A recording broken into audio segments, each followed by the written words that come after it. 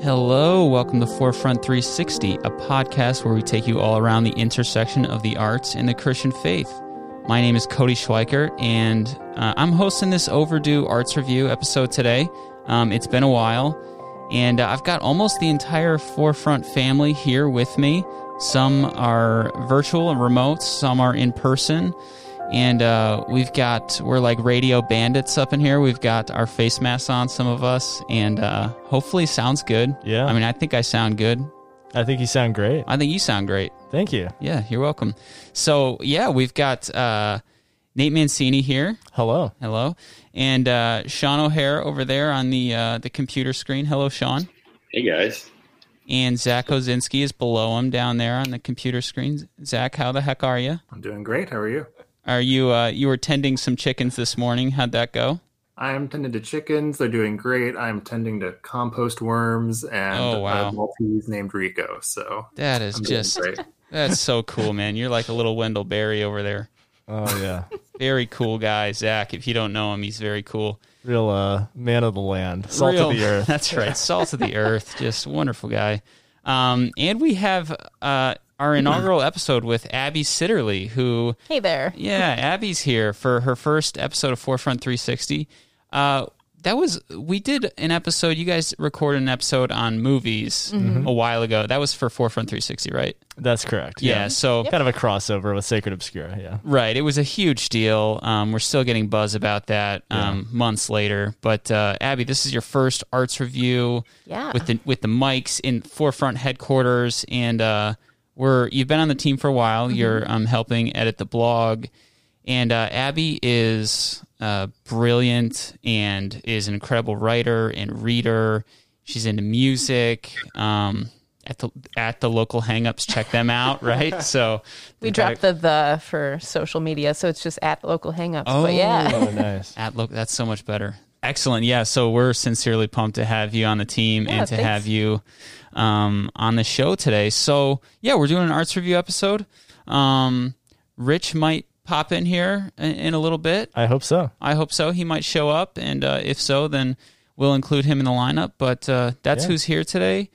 And, Abby, you want to share first what you've been enjoying? Sure. So I'm a huge fan of this band called Turtle Doves, and they're a Christian band. I'm pretty sure they're out of Grand Rapids, Michigan. And they are Alex and Ashley McGrath. And if anybody's familiar with the band The Soil and the Sun, they were a pretty huge kind of like esoteric, spiritual folk band that dropped a couple albums back in the mid-2010s. So I can't believe in 2020 we're saying the mid-2010s now. Maybe I just am. I don't know. Back in the day. Yeah. But I've been a big fan of Soil and the Sun since like 2011, 2012, way back then. And so that band has disbanded, but they're still continuing with Turtle Doves. So they just dropped their first, I'm not sure if it's an EP or like it's considered an LP now. There's about 6 songs called Pillars of the Earth. And the one track that really just kind of like blows my mind is the track Pillars, which is kind of a contemplative, rhythmic, sort of subversive soundscape. But it essentially talks about the presence of God being, at least this is my interpretation, being pretty much anywhere we are. So, like they say, you are the movement, you are the wind, you're in the room that I'm in. And I think we forget pretty often that, like St. Augustine says, in him we move and have our being. So if we take that literally on some level, which I think we can, as God is the creator, that really changes the way that we orient ourselves in spaces, especially in interaction. Like he's the most important one in every single room. So that's what I've been thinking about. I don't know. Very cool. That's beautiful. Abby, do you feel like you're more connected to music or writing? Because it seems like you're really committed to both. Or writing music. Yeah. It all swirls together. Yeah.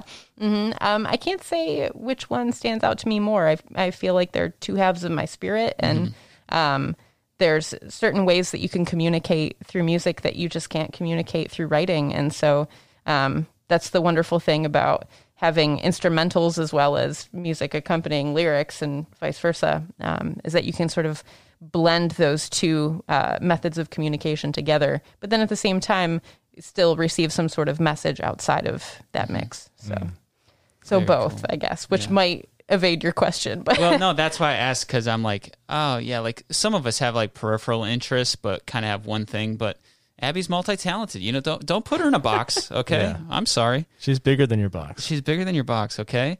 Awesome. And what's the band one more time? Turtle Doves. And their new album is Pillars of the Earth. Amazing. Sweet. Very cool. Sean O'Hara, what beautiful, obscure text are you digging into these days? I have been diving into a few different ones. I'm actually really excited because coming up here pretty soon, I'm going to be going back to school, kind of doing a big pivot here and kind of a big pivot. I mean, I've always loved reading and literature and stuff, but now I'm actually going to study it for real. So where are you going, Sean? I'm going to head overseas. It's crazy enough. I'm going to go to Cambridge this fall. So never heard of it. Woo. Is that like a little community college over there? Small like city college? Yeah, it's kind of like where they send, they just kind of send you over there. You kind of like, oh, that sounds cute, man. That sounds just really kind cute. of stick you in a corner and you read some books and stuff. Cool, man. Yeah. Yeah, like so if you can't get into Oxford, I mean, Yeah, that'd be exactly, somewhere you could consider. Yeah. Lesser dude. Oxford. Yeah. So anyways, I've just got my reading list for school actually. So that's what I've been diving into, and some pretty interesting old texts and stuff. But I wanted to talk primarily about, there's one that actually deals with all of them or most of them, and offered some interesting, interesting backdrop for like worldview and perspective about spiritual things and the physical realm, I guess, which is from our own homeboy, C.S. Lewis, who actually was a lecturer at Oxford and then Cambridge at the end of his career. And this book that I've read before I dove into a lot of the books that I'm reading right now is called The Discarded Image. And it was great because it was like on my shelf for a while. I had gotten it for another course that I took, but I never was able to get around to that reading. It was kind of like an extra one. And so I'd always wanted to read it. And then I saw it on this list that I had to read for getting ready for school. And so it was a great opportunity to kind of dive back into that. But basically Lewis talks, he gives some ideas of like what the medieval person viewed the world as, like the actual physical arrangement of the world and some of the concepts that populated the imagination of somebody who might write down literature during that time. Mm-hmm. So it's just really fascinating. And, like I'm going to say this here. This is a hot take here. I am the biggest Narnia fan, right? Like I read those books dozens of times, but as I was reading through this book,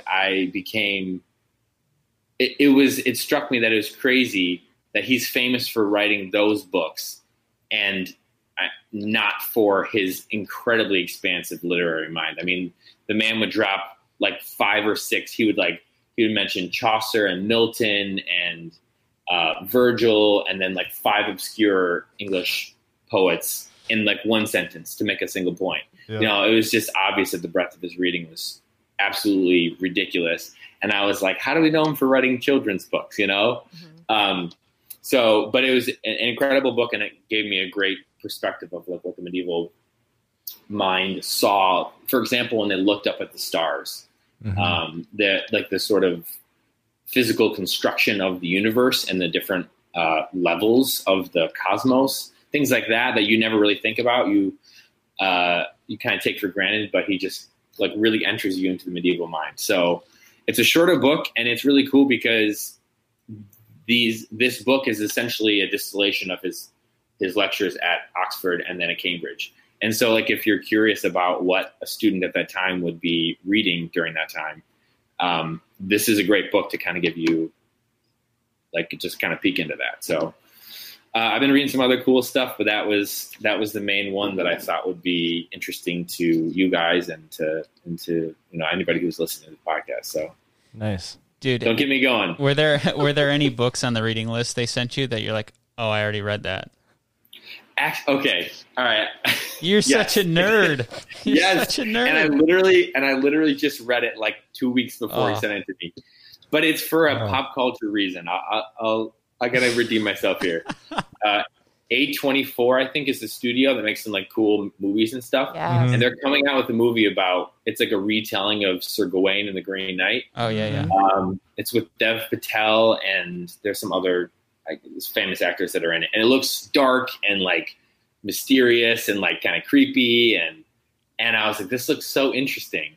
And because I saw a trailer for it somewhere. And so then I was like, well, if I'm going to go watch the movie, I should like also read the text and kind of have some context for what's going on. Got to read the source material. Yeah. So I read that. And then when I finished it, it was kind of like 2 weeks or so beforehand. And then I got the list. I was like, oh, I already read this. I already knocked something out. So. Wow. Sweet, man. Yeah, it's great. What translation is that? The translation that I read was W.A. Nielsen, I think, but actually Tolkien has the translation of The Green Knight as well. And that was one that was on the list. But my professors were chill about it. They're like, just read what you can. And then because I'm going to kind of be like returning to these texts as I focus on each one throughout the term.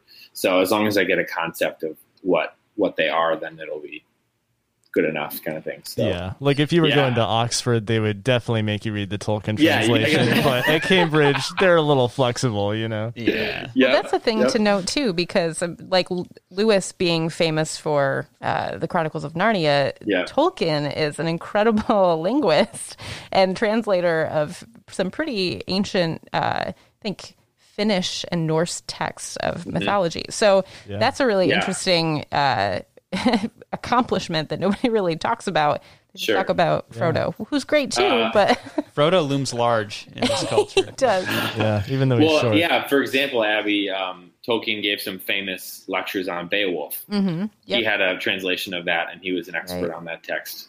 So that's a good example. It's just like a lot of these writers that we are familiar with from that era or whatever, we sort of know them for popular works that they had, but it really was so much underneath the surface. Tip of the in terms iceberg. of their scholarship. So Cool. don't get me going. I know. I gotta stop you, man. I gotta restrain you over there. You're standing up all of a sudden. You guys can't see this, but Sean has just randomly stood up and he's shouting. Sean, don't throw that chair. Put it down. Put the chair down. He's standing at a podium, shouting. Loves literature, this guy. Zach, what have you been enjoying, my man? Hey, so Abby, your comment actually kind of segues nicely into what I'm going to talk about God's presence being in every place, in every moment with us. So there's an album that I've been kind of living with for the past month by a guy named Jonathan Ogden, who is probably most significantly known from the indie Christian band Rivers and Robots. But they also have an organization that is fairly similar to Forefront, based in the UK, called We Are Set Sail, which is another organization, from what I can tell, committed to fostering community amongst artists of faith and encouraging them to do excellent work. And so Jonathan Ogden's one of the guys that heads up this organization. And I first found out about him through a series of LPs that he put out for every season of the year. And what I was really struck by about each of them is how he tends to operate, at least these days, in like a lo-fi kind of hip hop context, which I was not expecting from, like, essentially, I wouldn't call it worship music, but his music is very imbued with the Christian faith. And so he has an album that I've been listening to lately called 24, which is essentially a beat tape where he makes a track for every hour of the day, starting at 7 a.m. and ending at 6 a.m. And what I've been loving about this album is so for one, it's really a rich piece of music. I mean, his orchestration of each track and his transitions in between the hours to each other is remarkable. And it really does an incredible job of illustrating how each kind of moment of any given day has its own kind of a life of its own in a way, its own. But he illustrates that by using different instrumentations and different colors and different electronic sounds and even different musical stylings. So you'll get lo-fi hip hop, but you'll also get maybe some folk music, or you'll get EDM. You'll get EDM kind of like after 6 o'clock, between like 6 o'clock and midnight, he goes to a more like EDM musical style. Mm-hmm. But lyrically, it's a lot of just his kind of reflections of what he thinks through the day, of the work he's doing, and just kind of what it means to be alive and be awake. Mm-hmm. So his writing is laced with his own reflections. It's also laced with scripture. He has I think 8 o'clock or something is based on Psalm 139. Where could I go from your presence? But it's a super like jazzed up EDM track. So I've really been loving that. So I definitely recommend checking out Jonathan Ogden's 24 beat tape. Yeah, I listen to that tape all the time. I have the actual tape. If you guys are the tape, yeah. So if you guys are followers of Forefront on Instagram, I have posted the tape a few times on the account. I sold my car that had a tape deck in it, so I have since ordered a tape deck on Amazon simply to listen to 24 on tape. By the way, listeners, nice. Rich is here. Rich Chrisman just turned up. Rich is in the house. It's true. My voice is not manifesting from an ethereal plane. I'm here. In the flesh. Yeah. Incarnational. Mm-hmm. Yeah, I'm so glad to hear you talking about this, Zach, because I just love this album, and I love Jonathan Ogden's stuff in general. And the only thing I just would love to put on top of all of the excellent things you said is it's really cool. One of my favorite things about the album is the fact that for me, it's really acted as a constant reminder of like what a day in the life of a Christian should include. Because I listen to it often as background music while I'm doing other things because it's so relaxing. And the tracks where he uses scripture and tracks like the one, I could be wrong, I think it's 10 o'clock. It's called I Need You. So like that, like just the idea that like if we're living the Christian life, you listen to 24, it's all these hours in the day, multiple times. Like there are many tracks that have no lyrics, but multiple times throughout the day, Jonathan thinks about God. He realizes how much he needs him. He thanks God for blessings that he has. He thinks about scripture. He meditates, like you said, he meditates on the fact that there's nowhere we can go where God is not, things like that. And I just think that I was actually talking to Nate recently about how multiple Christian singer-songwriters I've been listening to have been really like convicting me of, am I living the life that a Christian should live on a regular day when no one's watching? You know what I mean? And that this particular album is one that put that thought into my head. So he's doing good over there. Zach, when is he coming on the podcast? I will get back to you. All right. You always make it happen, man. Well, Sean, he lives in the UK, so it's kind of on you at this point. Ooh. Okay. Oh. Right. Mm-hmm. Nice. All right. Well, there we have it. That's a little preview of what's to come between Zach and Sean. I'm sure they'll make it happen. Rich, do you have something else? Yeah, I might as well, because my thing I'd like to shout out is very similar to Zach's, so I'll just use the springboard he set up for me here. So speaking of lo-fi, hip-hop, and stuff like that, I've been, I don't know if you guys have noticed this, but multiple Christian publications recently, like Relevant Magazine and the Gospel Coalition and Christianity Today, have all posted articles recently talking about this resurgence in Christian music. And one of them, I think it was the Gospel Coalition one, the title of the article was, maybe it was the Relevant one. But anyway, the title of the article was, wow, Christian music is actually good again. And so it's just like a kind of a tongue-in-cheek thing. So I've been listening to a lot of these artists that are listed. I'm not going to list them all for you, but one that has really been I've been spending a lot of time with recently is Montel Fish. So I don't know if you guys have ever heard of him or listened to him before. A lot of people that I've talked to that have heard of him actually have come into contact with him through his clothing brand, which is called Lord's Child. So you may have seen this if you run in Christian circles on social media. The ads pop up for me all the time. But he's got a pretty sweet clothing line called Lord's Child. They do like hats, hoodies, sweatshorts. Is that who you're wearing right now, Rich?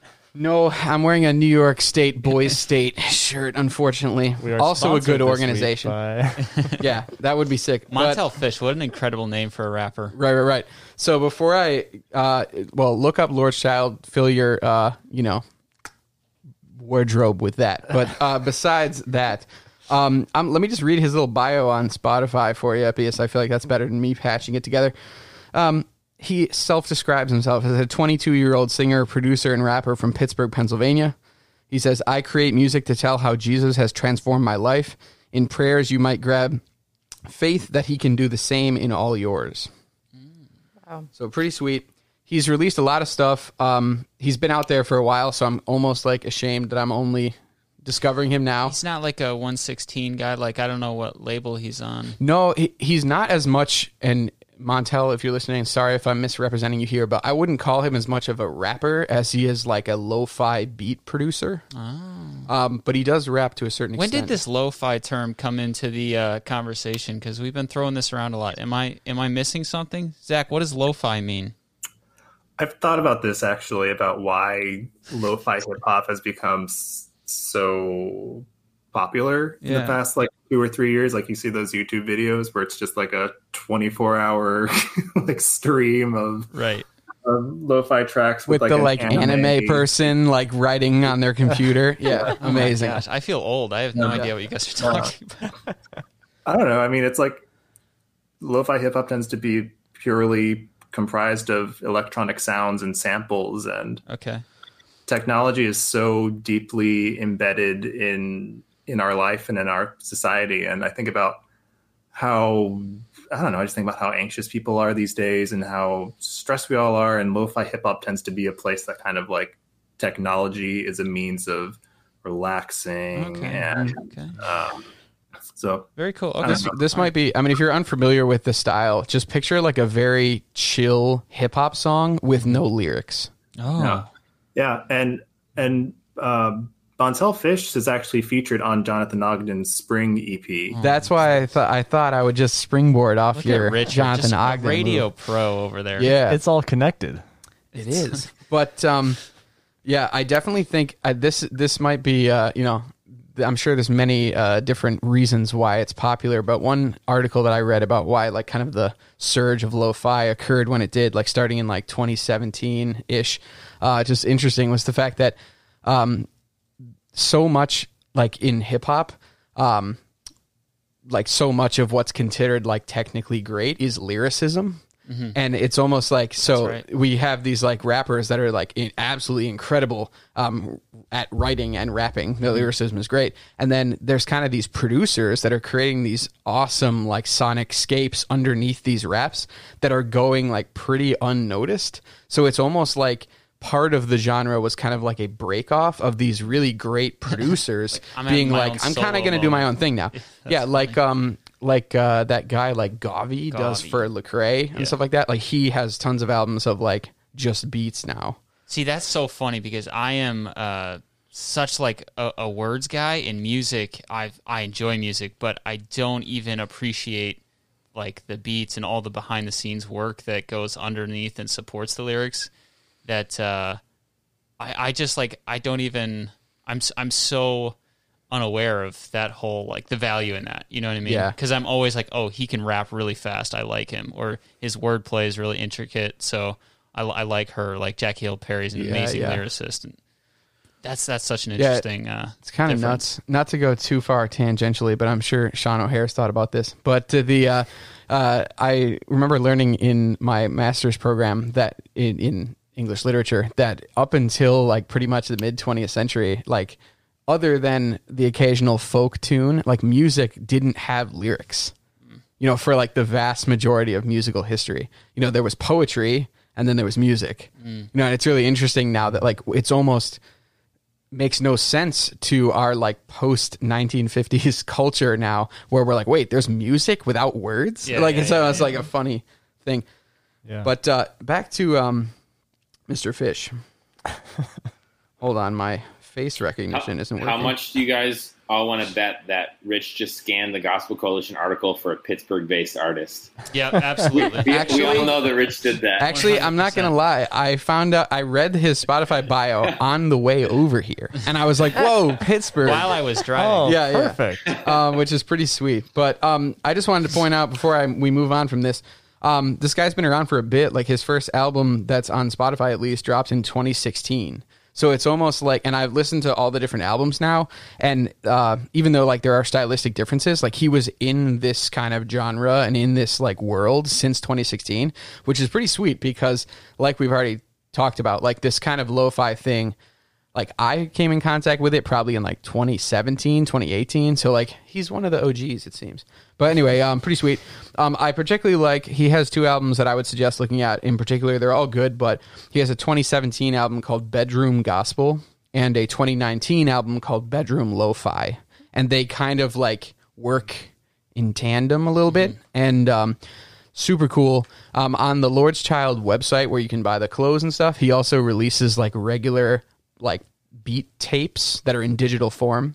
So it's like he's obviously like always working, obviously just a really creative person, like working in, you know, all different types of mediums, using different types of like, I feel like I'm not doing justice like Zach would, but to different like musical styles, like musical traditions, things like that. And I'd say like a decent but small percentage of the songs do have lyrics. So similar to Jonathan Ogden's probably percentage of like what songs have lyrics and what don't. But it's also just really cool because I kind of love both these guys, Ogden and Montel Fish, for the idea that like their music is so relaxing. So it's really easy to just throw it on in the background, or like when you're going on a long car drive, or like you can even listen to it like going to sleep at night or things like that. And it's also great because not only is it relaxing and great musically, but they pepper little like spiritual truths in there too. So it's almost like while you're just like chilling out, you're also absorbing like gospel truth at the same time, which is just super sweet. And I fully intend to, I play lo-fi music almost all the time in my classroom. I'm a teacher, and I plan to like make a playlist of all these like sweet Christian lo-fi dudes and just play that in my room all the time now. So nice. Yeah, so that's what I've been doing. Sweet, man. And throw that up on the Forefront Instagram. Yeah. That's right. Rich, is this going to be why you guys are talking about the Crucible? Probably not so much. I think when we do the Crucible, when we do the Crucible, we'll probably do, I don't know if you guys have seen these awesome like Middle Ages renditions of like songs from famous from pop songs and movies. Nope. Oh, look that up. Yeah, okay, there's like a trend right now that like famous songs from like movies and then also pop songs are being like redone in like Renaissance style. Oh, wow. And they're actually like really good. Oh, actually, I did catch something like that. There's some particularly epic Star Wars ones. So just saying. Very cool. Rich Rich just lives at the cutting edge of cool. I mean, does he not? If you know Rich, very arguable. Absolutely. What a cool cat over there. Thanks for joining us. I just spend a lot of time on the internet, unfortunately. That's true too. Nate, are you up next, my man? How you doing? I think so. What's going on? I'm doing well. Things are good. Good. In case people on the podcast haven't heard, I had a daughter this year. You sure did. So that was amazing. We had her on March 19th. Her name is Lucy. Mm-hmm. And so... is there a Narnia reference there? There is. There is indeed. Mm-hmm. And so, you know, in the event that you were to hear anybody like crying in the background or something, of course, it could be Sean because we didn't recognize the translation of his medieval literature. But more likely it's Lucy. So forgive that. But Lucy's wonderful. We love her very much, and excited to announce that. That's been a big theme of my life. But in terms of the arts, what I want to talk about is a little TV show called The Chosen. Oh, yeah. Has anybody seen The Chosen? I have. Negative. No, Nate, what is the deal with this show? I've been seeing so many ads on Instagram, though. Okay, seriously, we're an organization at the intersection of faith and art, and nobody's seen The Chosen. Hey, I have. Okay. One episode, but You watched an episode. Rich, how much have you seen? I've seen 4 episodes. 4 episodes. All right. Zach? I have seen none of it. All right. Okay. Okay. All right. Zach's read the Right there with Gospels you. though. So. All right. Yes, you read the source material. It You is are good to read the book before the TV show. You are familiar That's with good. Jesus Christ as a figure, right? As a character. Okay. All right. So, The Chosen is a TV show about the life of Jesus Christ. And there's a little preview in 2017. So a lot of times it'll say that The Chosen came out in 2017, but really it all released last year in 2019. And that was the first season. They're planning many seasons. I think they've said it could be up to 8 seasons or more based on the life of Jesus. And it's directed by filmmaker Dallas Jenkins. He's actually the son of Jerry B. Jenkins, who co-wrote the Left Behind series. Oh, But love it. don't Rapture movies. I don't know if that makes you more or less likely to want to see this TV show, but I think Dallas actually has done an incredible job on this show. I think it's very well done. It's a very thoughtful and artistically done adaptation of the life of Christ. And I think like one thing I think to mention right off the bat is it has a Rotten Tomatoes score of 100%. Really? Which, if you're talking about like Christian art, like, oh, this is like a movie made by Christians about Jesus, you cannot imagine that having a Rotten Tomatoes score of 100%. Now, there aren't actually that many reviews. So, take it with a grain of salt. It's still, I think, an incredible achievement that you don't have like these movie critics coming on and being like, yeah, this actually isn't all that great, but they watch it and they're like, actually, this is actually really good. So I think that's a huge deal.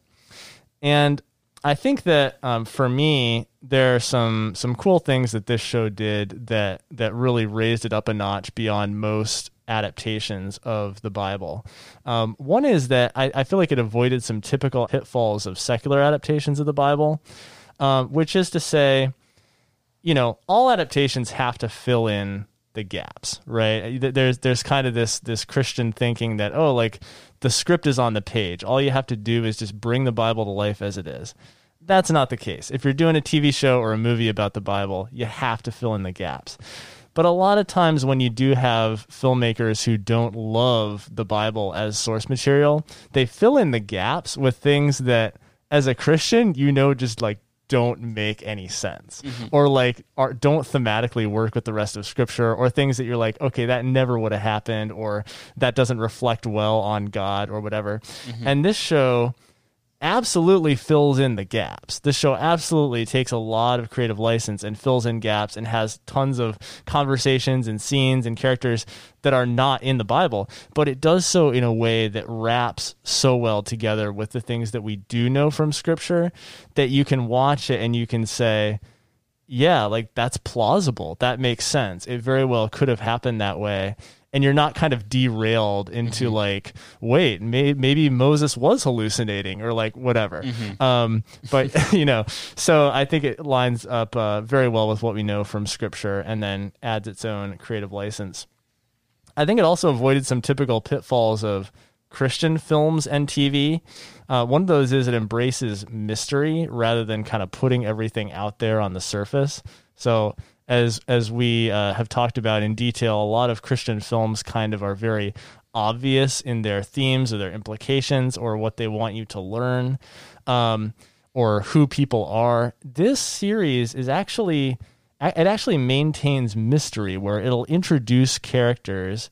They may be biblical characters, but you're watching it even as a Christian who's read the Bible and you're like, okay, this seems like it's somebody important. I honestly don't know who this person is. And you don't really find out and like put the pieces together until an episode or two later. And I love that. I love that they kind of maintain some mystery, and I think that's good artistry. I think they also did a good job of just like managing the character of Jesus, because let's be honest, like adapting the character of Jesus is it's a tall task. It's a tall order, and it's difficult for a number of reasons. One of them is like Jesus is perfect, and normally like when you have a main character, you like want them to be flawed because it creates drama. And when you have a character who's literally perfect, a lot of people would say, okay, that's not going to be dramatic. And also, Jesus is omnipotent, right? Like, it's like the Superman problem, right? Jesus can do anything. He's literally all powerful. So again, it's like, where is the drama? Where is the conflict? Where is the peril? Like any situation Jesus is walking into, you're like, he's going to be perfectly good, perfectly moral, and he has all the power in the universe. So he could literally just like walk through a wall and get out of this. How is there going to be drama? And I think they solved this in a number of creative ways. But one of them is they really tell the story through the eyes of the people who knew Jesus, rather than trying to kind of tell it through Jesus's eyes. And so you feel what the disciples feel and what other people feel who were walking with Jesus. And you see all the conflict that they felt, like the hurt to their reputation, right? When Jesus is hanging out with tax collectors and sinners, you feel the disciples being like, wait, should we be doing this? Like, this isn't good. Like, we're going to look bad, and like Jesus looks bad, and it's like hurting our cause. And you feel that you're like, oh shoot, like this is bad for everybody's reputation, including Jesus. And even though you know Jesus is doing the right thing, you're still kind of like, oh, this could be bad.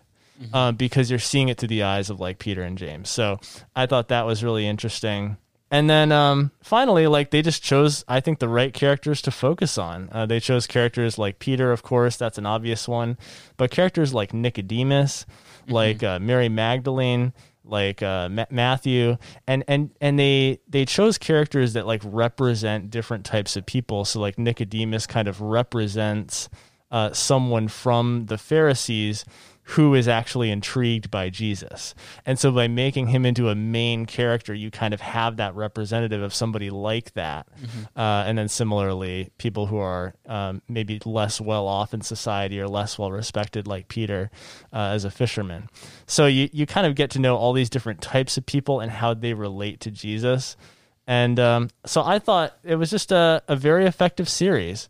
And it's one of the biggest crowd-funded series of all time, and they're currently funding for season 2, and they hope to keep going. So, yeah, I would encourage you all to watch it. There's a free app. It's called The Chosen. You can download the app and literally watch it for free. So I'd love for you to dig into it and let me know what you think. Incredible. Yeah, you were recommending it to me a couple weeks ago, and you're like, It really just like makes you love Jesus more when you watch it, and I was like, "Hey, that's a pretty good thing." So, that is an amazing result. Yeah, so I'm gonna keep watching that. Great, what insightful thoughts there. Can I jump in there real quick, Cody? Yeah, man. That's encouraging to hear. I mean, that's like the second thing in this conversation that we're having right now, where people are starting to like talk about the fact that it's good art happening, right? So Rich mentioned Christian music, and you're talking about television, which is obviously a big cultural thing, right? You look at Game of Thrones is like this huge cultural moment, right? That the final season of it. Yeah. So like what people do in television and now like Netflix kinds of shows actually matters a lot. So to hear, hey, Christians are like making good art in these areas is really encouraging. And that's two great examples in one conversation. So yeah, it's huge. Just kind of encouraging thing for the work that we're doing. Absolutely. You know what else is pretty sweet too, just to add on to that, Sean, is the fact that both in the music and TV worlds that we're talking about, I've noticed a pretty awesome and pretty rare in history collaboration between like many different types of Christians to reach a similar goal. Where, like, for example, in The Chosen, like many of the actors and people that are working on The Chosen come from like very different Christian backgrounds. Like Jonathan Rumi, who plays Jesus, is like a outspoken Roman Catholic, and then like some of the other, you know, like the producers and directors are from an evangelical background and things like that. And I think that's really sweet. And then also in a lot of these Christian musical artists that are being kind of highlighted right now, I've seen a pretty diverse backgrounds, like from things from, you know, like kind of like Pentecostal charismatic to like Church of England Anglican in the UK, you know, like very different backgrounds. And I think that's pretty sweet because I think in the majority of like when I was young in like the early 2000s or whatever, I think that like the only Christian media I ever consumed came like strictly from an evangelical place. So it's kind of cool that we have that diversity kind of coming into things now. That's cool. Yeah. Very cool. Very cool. All right. I'll wrap this episode up by sharing just briefly about a novel I finished a while ago. I shared a few months ago about a novel called Peace Like a River by, I always feel like I'm not saying this name right. Leif Anger is how I say it. Abby, what's your... I can't help you. You feel okay about Leif? I love him. Are you going to throw something at me if I say Leif Anger? I believe Leif Anger is correct. I think it's right, so Okay, I'd just go with it. all right. Apologies. Good. Leif, Sir. if you're listening, and I know that you are, sorry if, give me a call, man. I left 17 voicemails, so give me a call back. Let me know how to say your name. For real, I'd love to have Leif on the show. So, Sure. Leif, we're coming for you. But anyway, Peace Like a River, my favorite novel of all time. Abby, yours too? I'll Is this second right? that. Yeah, it's a top 10 for sure. Oh my goodness. Yeah, I just absolutely loved it for all the reasons that I shared on a previous episode. But so naturally, I wanted to check out his most recent book. It's called Virgil Wander. And I won't spoil anything at all, but Virgil Wander is the name of the protagonist. And the premise is pretty simple. It's this guy who lives in this small town in Minnesota, gets in a car accident and kind of has some degree of brain damage, which results in temporary loss of language, and he kind of can't remember words, and he has some memory loss. And so we're just we pick up with this character and follow him around as he just goes about his days in this small town. And he runs this failing movie theater, which to me is just such an awesome, like, rich text of a setting to explore. I'm from a small town and used to go to this movie theater that is, was always kind of financially struggling, but it was beloved by the town.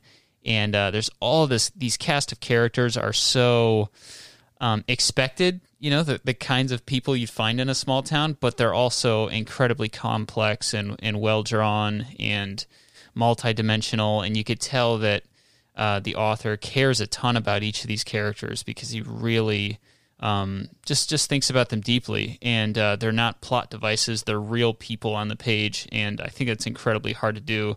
But he does it with imagery that is just like poetry. Like you could take any number of paragraphs out of this book and just pull it out, and it's a perfectly good prose poem just on its own by itself. That's how like strong of a command he has of the music of language. And I think it's just rare to find that. And so I sincerely enjoyed this book. It's hard to review an entire novel in 5 minutes, but that's a few reasons why you should consider grabbing it. And Abby, you said you've already started this, or you're about to? I'm about a page and a half in, and then I went, this is too important for me to just read arbitrarily. Yes. And so now there's all this pretense behind it because it's the next Leif Anger book, and I can't waste it. So I have to wait for the right temperature, the right couch, the right yes mood, everything. Well, that's how I cared. It was a spiritual experience reading this book, and I bring it up here because by all accounts Leif is a Christian and just has this excellent way of weaving Christian themes into his stories without it feeling trite or on the nose or anything like that. So loved this book, and you should definitely read it. Oh my goodness, that was fun. Friends, thank you for joining us here at Forefront 360. This is a blast for us to do. We hope you enjoy the show. If you do, leave us that 5-star rating on your... It's not too hard. Just poke around on the podcast app wherever you're streaming this and click the 5-star there. Write a little review about how funny and charismatic and intelligent the host is, or whatever you feel led to do, however the Spirit leads you in that. As long as He's leading you to a 5-star review, just submit to the Lord in that. We'd be so thankful. Helps people learn about the show, and that's our bit today. Until next time, keep pursuing authentic faith and excellent art.